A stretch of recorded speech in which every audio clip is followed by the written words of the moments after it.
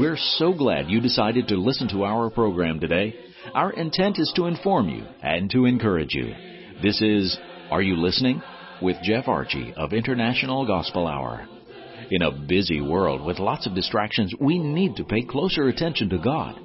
Are you listening to God's Word today? Here's Jeff.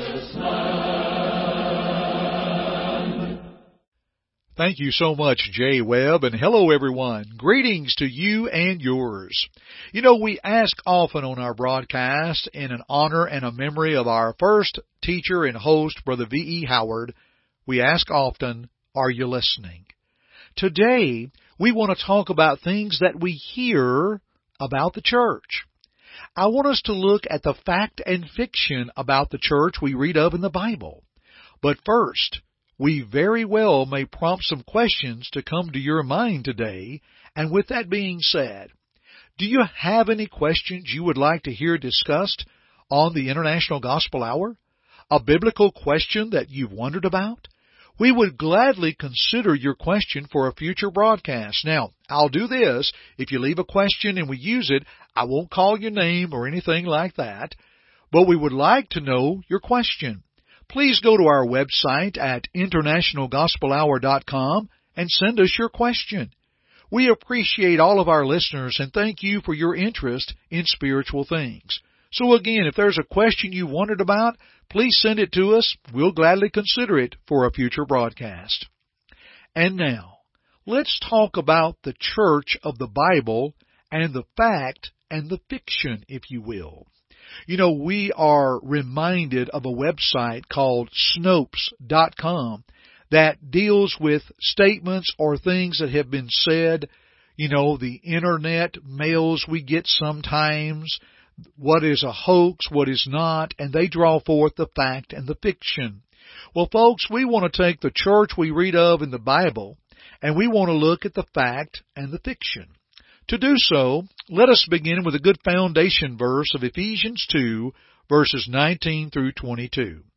The Bible says, "Now, therefore, you are no longer stranger and foreigners, but fellow citizens with the saints and members of the household of God, having been built on the foundation of the apostles and prophets, Jesus Christ himself being the chief cornerstone, in whom the whole building being fitted together grows into a holy temple in the Lord, in whom you also are being built together for a dwelling place of God in the Spirit."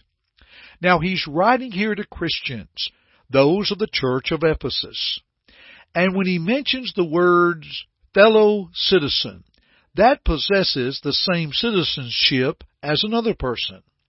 A citizen is a member of a city or state or the inhabitant of a country, a country or district. And the Jew and Gentiles that were obedient to the gospel were now citizens of a better plan. Notice how this plan was built on the foundation of apostles and prophets. That's from verse 20. Matthew 16, beginning with verse 13, there was a conversation of Christ and the apostles when he asked them, "Who do men say that I, the Son of Man, am?" And as they were beginning to give him various answers, he said, "But whom do you say that I am?" And Peter replied, "Thou art the Christ, the Son of the living God." And he said, "Blessed art thou, Simon Bar-Jonah, for flesh and blood has not revealed this unto you, but my Father which is in heaven." You see, the foundation of the church was built upon Christ himself, the apostles and prophets as well. And Christ, rather, being the chief cornerstone. The apostles received authority from God. We note that from Jesus' prayer in John 17 and verse 8. The prophets received authority from God, 2 Peter 1, 20 and 21. And the household of God, that being the church that we read of, according to 1 Timothy 3:15, and having been built on the foundation of apostles and prophets, they are speaking of authority of God, what is to be brought forth in Christ, the chief cornerstone. There is no question that the church that we read of in the Bible is the spiritual body of believers that will be saved as long as they are obedient to the will of God. There was no more Gentile or Jew. but one in Christ because of their obedience. Dear friends, we live in a day, regrettably, where there is religious division, and much of it stems from misunderstandings or sometimes embracing false concepts of what the church really is. So, let us think on these various concepts and consider them in light of Scripture. Let's see if they will stand on the foundation of Christ, and let us make certain that we are faithful fellow citizens of the household of God, which, as we noted moments ago from 1 Timothy 3:15, which is the church. You see, dear friends, if I take the Bible and the Bible alone and go back and look at the church in the New Testament, and if I'm able to follow that pattern, if I am able to be fitted together and can grow as Paul taught in Ephesians 2, verse 21 that we read earlier, then I know that I can stand on the church that I read of in the Bible. So let's talk a little bit of fact and fiction. First of all, the church is a physical building. Is that fact or is that fiction? Is it true or is it false? Folks, this concept is false. You see, the Lord added people to the church. That's Acts 2 and verse 47.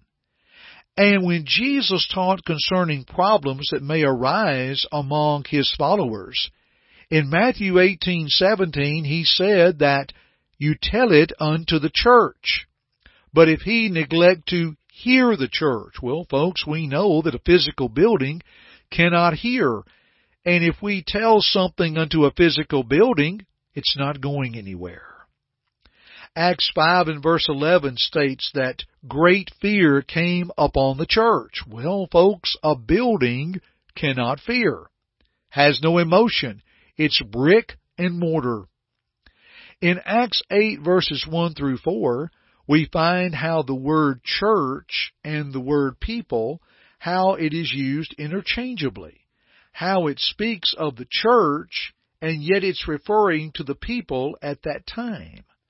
So, dear friends, if the building where I worship were to burn to the ground, the church is not gone, just a building is gone.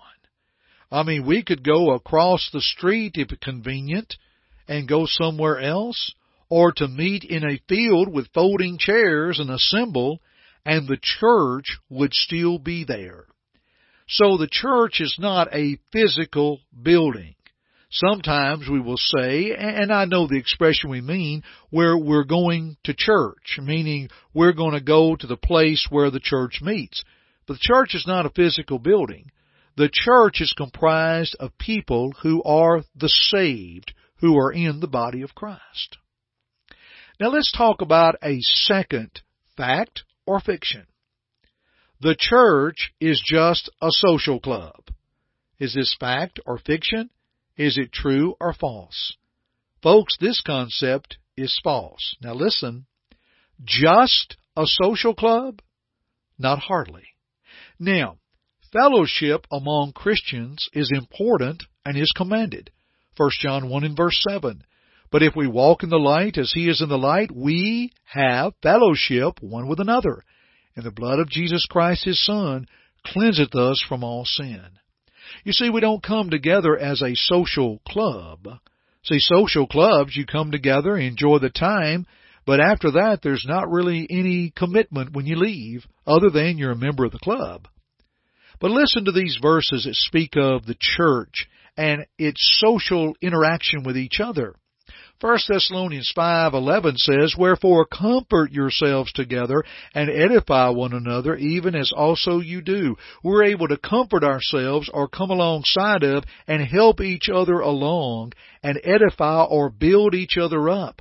Listen to Hebrews 3:13. But exhort one another daily, while it is called today, lest any of you be hardened through the deceitfulness of sin. Yes, dear friends, there is fellowship and exhortation within the church to press us onward in good works and in serving others, as we read in Hebrews 10:24. But the church is not a what can be done for me type social club as we are the focal point, but how we can serve and grow in Christ. Listen to the early time of the church we read of in the New Testament, Acts chapter 2, verse 42. And they continued steadfastly in the apostles' doctrine, and in fellowship, and in breaking of bread, and in prayers. Dear friends, the church is not just a social club, but it encourages us to be social among the world with the gospel of Christ. Hey, dear friends, as we are discussing the church and the things therein, would you like to know more about the church we read of in the Bible? We offer absolutely free a Bible study course by mail. You can study in the privacy of your own home and learn of the church. Just call us toll-free at 1-855-IGH-6988. That's 1-855-444-6988. Your free Bible course will come your way. And now finally, is it true or is it false?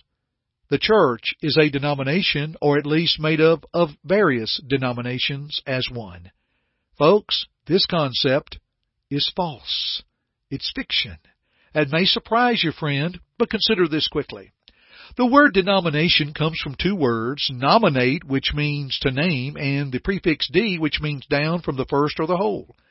Therefore, it is to name something that is not the whole or only a part of it. The church we read of in the Bible emphasizes one, not many. Ephesians 1:22 and 23, the church which is His body. And Ephesians 4:4 affirms that the church, that there is only but one body. Christ prayed for unity in John 17. Therefore, how could we contend for something that the Bible does not? And we learn from 1 Corinthians 1 and verse 10 that division is condemned. Is it not a beautiful thing that the church we read of in the New Testament is not a denomination? It is the pre-denominational body of Christ. And dear friends, shall we not go to the Bible and the Bible alone and be a member of that church? Indeed, and we can be. We're going to look at this a little bit more in a future broadcast. And so with that being said, let us continue in study together, shall we? Right here on Are You Listening? And my friends, thank you for joining me today on Are You Listening? And I'm Jeff Archie, and keep listening. Thank you for listening to our broadcast today. We hope first that it glorified God, but second, we hope that it edified you. Listen to it again if you need to, or to other lessons in this series by going to the Media tab at our site, internationalgospelhour.com.